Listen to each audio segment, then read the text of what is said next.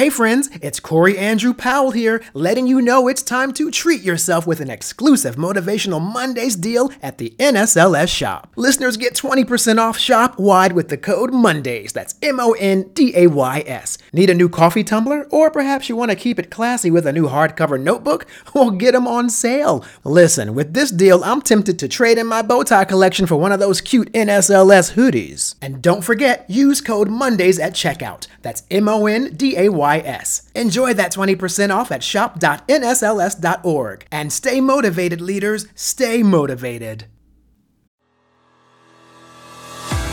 Hello, everyone. I'm Corey Andrew Powell, and it is an absolute honor to be joined today by a man who is considered the greatest male diver of all time. I, of course, believe that myself, too. Mr. Greg Louganis. And Greg won gold medals in the 1984 and 1988 Summer Olympics on both the springboard and platform. And to date, he is the second diver in Olympic history to sweep the diving events in consecutive Olympic Games. Now, Greg is also an activist for the LGBTQ causes and many more. And he's also an author and motivational speaker. So, Greg, welcome to Motivational Mondays. Thank you. Great to be here. Thank you. Well, listen, before we get started, I am going to fanboy out a little bit because, I watched the 84 Olympics and I watched the 88 Olympics. And literally in the 80s, for me, at that time in 84, after I saw you dive, it was like I loved Madonna, Michael Jackson, Prince, Mary Lou Retton, and Greg Louganis. Those are my five. Oh, I'm flattered.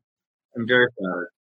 Yeah, well, it was really great to watch you and your moment there at that time. So, but before we talk about your new course, which is part of your motivational speaker series, your new course is actually called Finding Your Rhythm. But before we get into that, I do want to talk a bit about your legacy, your backstory, which really made you the icon you are today. Now, people don't really realize, I guess, how different the world was 1980s versus now for gay people. But if you wouldn't mind, talk a little bit about being a gay athlete at that time and some of the fear you had with being, I guess, exposed by the media.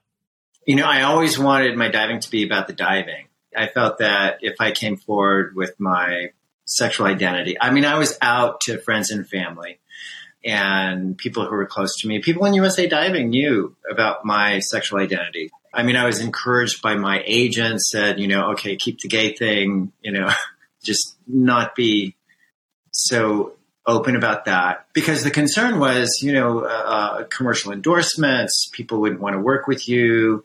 And, I'm sure it did cost me potential sponsors. And so that was the concern. I justified it in the way that everybody's entitled to a private life. And so I just maintained that. And also back in those days, the sports reporters, they were actually very respectful.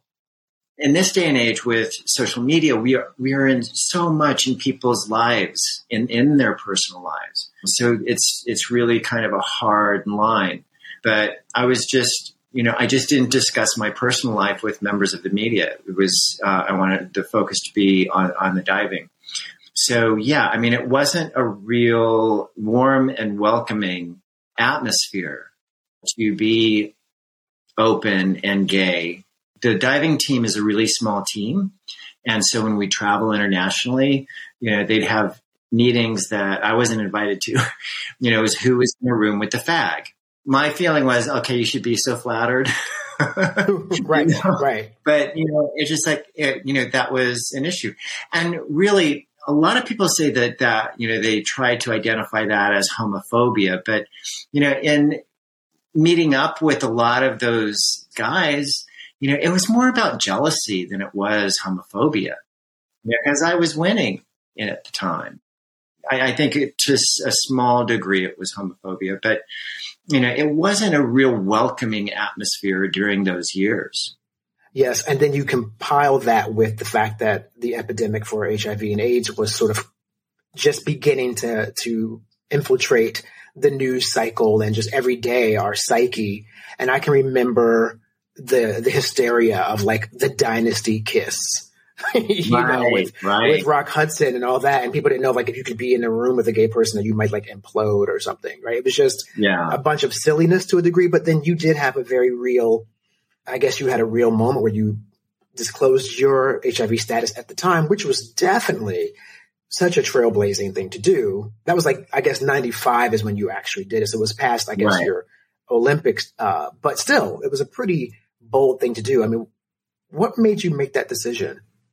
I knew that it was my next step in my journey because I was doing a play. I was doing Jeffrey in New York at the Minetta Lane Theater. And my character that I played, Darius, I was able to kind of live out my fantasies and face my fears because Darius was out and proud and gay pride parades. And, he was in Cats, cast member in Cats, but he also dies in the play, and his spirit comes back, and he tells the main character, I felt was a very poignant moment, is to hate AIDS, to tell Jeffrey to hate AIDS, not life. And so that was kind of my journey. And then, doing the play for 6 months, I went to a friend of mine, Robbie Brown, and I said, I want to write a book. Because with my HIV, I felt that not many people knew about my HIV status. There was still so much stigma surrounding HIV. Like some of the mentality across the country, especially in the Bible Belt, was, it's killing the right people, IV drug users and, prostitutes and gay men. And so there was just like you said, it was a mass hysteria. And also the reality of it was we were going to memorials every weekend, several memorials in a weekend. And so, and you just heard all these horror stories. So there wasn't a whole lot of compassion. I do remember that when I came out, I actually was pointed out to me way after the fact, because I don't read my press. But one thing I learned was that they were trying to take my medals away from me because I competed in Seoul, Korea, which they had a travel ban surrounding HIV. So had they known my HIV status, I wouldn't have been able to compete at the Olympics. And that is the one where you hit your head on the springboard. That's when I hit my head, right. Which terrified me, by the way. I was like, Lord, he is not going to come out that pool. I was, I mean, yeah. So you bled in the pool. I think that was the controversy. Well, that's the speculation. But when you get an injury like that, you have the impact and the injury, especially on the head, it doesn't bleed right away. It takes some time because like when I, got out of the pool, I was holding my head. I went around the corner to my coach. And then, that's when he noticed a little trickle of blood running down. And so he pushed the blood back up into my hairline. So as we passed the Chinese, because he didn't want them to know that I bled red. Oh, well, the show must go on. I mean, you are a trained actor, so in all aspects. And see, that's where the chorus is so important to me, finding your rhythm, because that's how I train. I train from the inside out. And one of the things, I started dancing and doing acrobatics when I was 1.5 years. I was performing on stage when I was 3.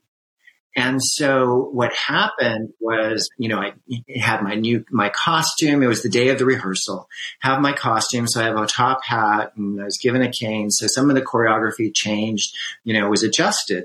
And so what my teacher did, she played the music. She said, okay, and, do the routine fluid. Put the music on and left the room. As a 3-year-old, my interpretation was, okay, imagine myself doing the routine and making it fluid, making all of those transitions. And so it took 4 times. And then I found her and I said, okay, I made it fluid. And she came back and she turned the tempo up to make it faster than what I would be performing. And so she said, make it fluid. And she played the music and I said, it was fluid. And she said, okay, you're ready. Wow, that fast. Because at 3 years old, had I done the routine over and over and over and over again, my muscles would have been, so fatigued, I wouldn't be able to perform. So that is how I learned visualization. Right. So you almost, in that regard, I guess, even to simplify it more, it's almost in a way like there's no one way that people will learn and adapt to something. So in your case, you sort of had a system. You created a system in which you learned that routine quickly. But apparently that sort of process for you carried you all the way through all your successes up to being the greatest diver in the world, basically. Is that sort of the assessment? Yeah. Yeah, because like towards the end of the 70s, in the late 70s, the sports psychologists started coming around the pool and saying, oh, have you tried visualization or mental imagery? And I'm like going, duh, doesn't everybody do that? I thought, as a 3-year-old, your perception doesn't go much beyond yourself. And here I had all of these years of practicing this, whether it be a dance routine, gymnastics, diving. It all was connected because I just thought that's how you did things. Mm-hmm. Yeah. And today you see that it's like mood boards are big now, and all kinds of visualization apps and things, right? That's like a big thing today. Right. And the thing in working with elite athletes, working with, the various people that I work with, CEOs and all of that, dog agility athletes, the one thing that was interesting, because I thought, well, the way that I learned this process was, okay, visualization and then relaxation, breathing exercises and relaxation, being aware of your body. And then working with people, I realized, oh, no.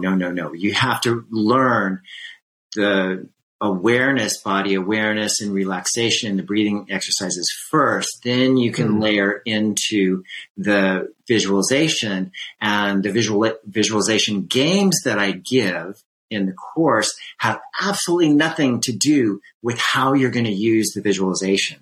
Right. Because it's all about having fun, playing, being playful, tapping into your adrenal response in a roller coaster ride, and tapping into the feelings of baking cookies with somebody that you love, and the textures and smells and, what you hear, what all of you incorporating all of your senses, because that's what true visualization is the experience.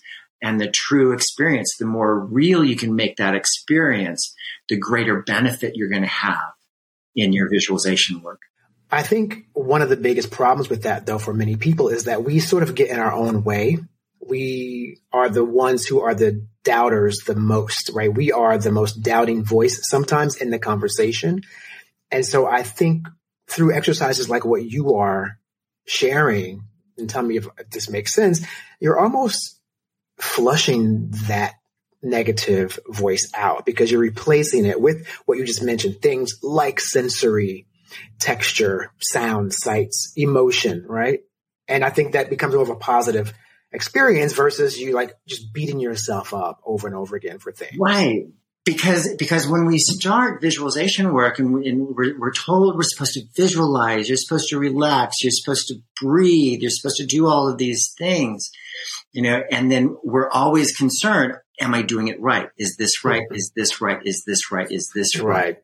But if you approach it as a game and you don't take it too seriously and you practice those elements, then you start developing this awareness of, oh my God, I have this incredible sense of smell. So, that triggers a feeling, a thought, it gets into your body, or an adrenal response that you can raise your body temperature just with your thoughts, just with your mind, and activate those things without judgment, because it's a game. I think we feel confined to the consequences of our past, so to speak, right? We are not living in the present. I think that's a part of it as well.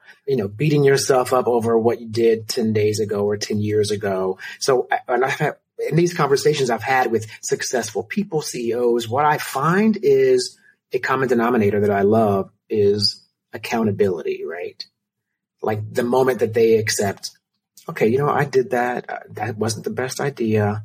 I'm going to move forward now and try not to do that again, and now replace it with something better, more positive. And, I seem like that feels like as a part of your course as well.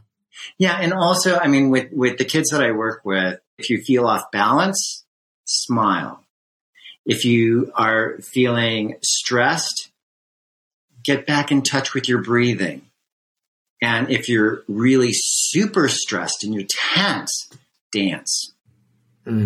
Yeah, that's a good one. Dance, you know, because then that way it moves that energy, you know, because what we're doing and we're doubting ourselves, we're blocking that energy. So how to free that energy up for full expression? Because if you think about it, and it's interesting because I did some, you know, thinking about this, a dive takes less than 3 seconds. In that 3 seconds is chaos. It's a free fall, total free fall. And in that 3 seconds is your creation. And that's what peak performance is all about. I was so grateful that I had diving as my sport because in a 3-meter springboard competition, I had 11 opportunities to practice peak performance, to create those 3-second creations, less than 3-second creations. Yeah. And then once that creation is done, it's like a snowflake. It can never be reconstructed, except it's visually on film. But even on film, when you know, it lacks that energy. Then if you're present, you know, it's like going to a live theater event, you know, that's so totally different from seeing something on the screen that you see over and over again. Yeah. You know, it's funny you bring up the, what you can do within 3 seconds, because when Christine, my associate producer, talked to Beth and we connected everything and we were like, yay, we got Greg. He's going to do our show. She shared in our little marketing group a GIF of you that's, you know, animated GIF of one of your dives. And we were like, how can he do that in such a quick amount of time? Like we literally were just talking about how many turns you made. I think it was like 4, maybe. Is that like the 3.5? 3.5. So you're almost at a 4th full rotation as you go into the water. And we're like, how do you do that within those few seconds? But the way you just described it, it's almost like it's a metaphor for maximizing an opportunity in whatever time you have. That's pretty much what I just got from what you said. Yeah. And also too, I mean, it is rhythm. Everything has a rhythm. You know, comedy has a rhythm. Drama has a rhythm. The diving board has a rhythm. You just have to listen to it and pay attention. Music, poetry, it all has a rhythm. And tapping into the correct rhythm, allowing yourself to tap into that appropriate rhythm, that is what success is all about. You know, I guess it's more about having a full contented life once you, I guess, make the right decisions about how you want to live your life. I think so often people don't make the decision to be happy. And I think that sounds a little Oprah-ish, right? Maybe. But I think you have to make a decision to say, I don't want to be in this state of flux anymore, or I don't want to be miserable anymore. So what can I do, right, to change that? And see, the thing is, a lot of times when we start saying, oh, I should do this. I mean, I just made a post on this. You know, don't should on your life. You know, that's great. Don't should on your life, because oftentimes when I find that I'm thinking, oh, I should do this, I should do that, those voices are not mine. Oftentimes it really is my parents' voice or an authority figure, or maybe, you know, a fan makes a random comment of what I should be doing, you know, and so it's not really authentically me.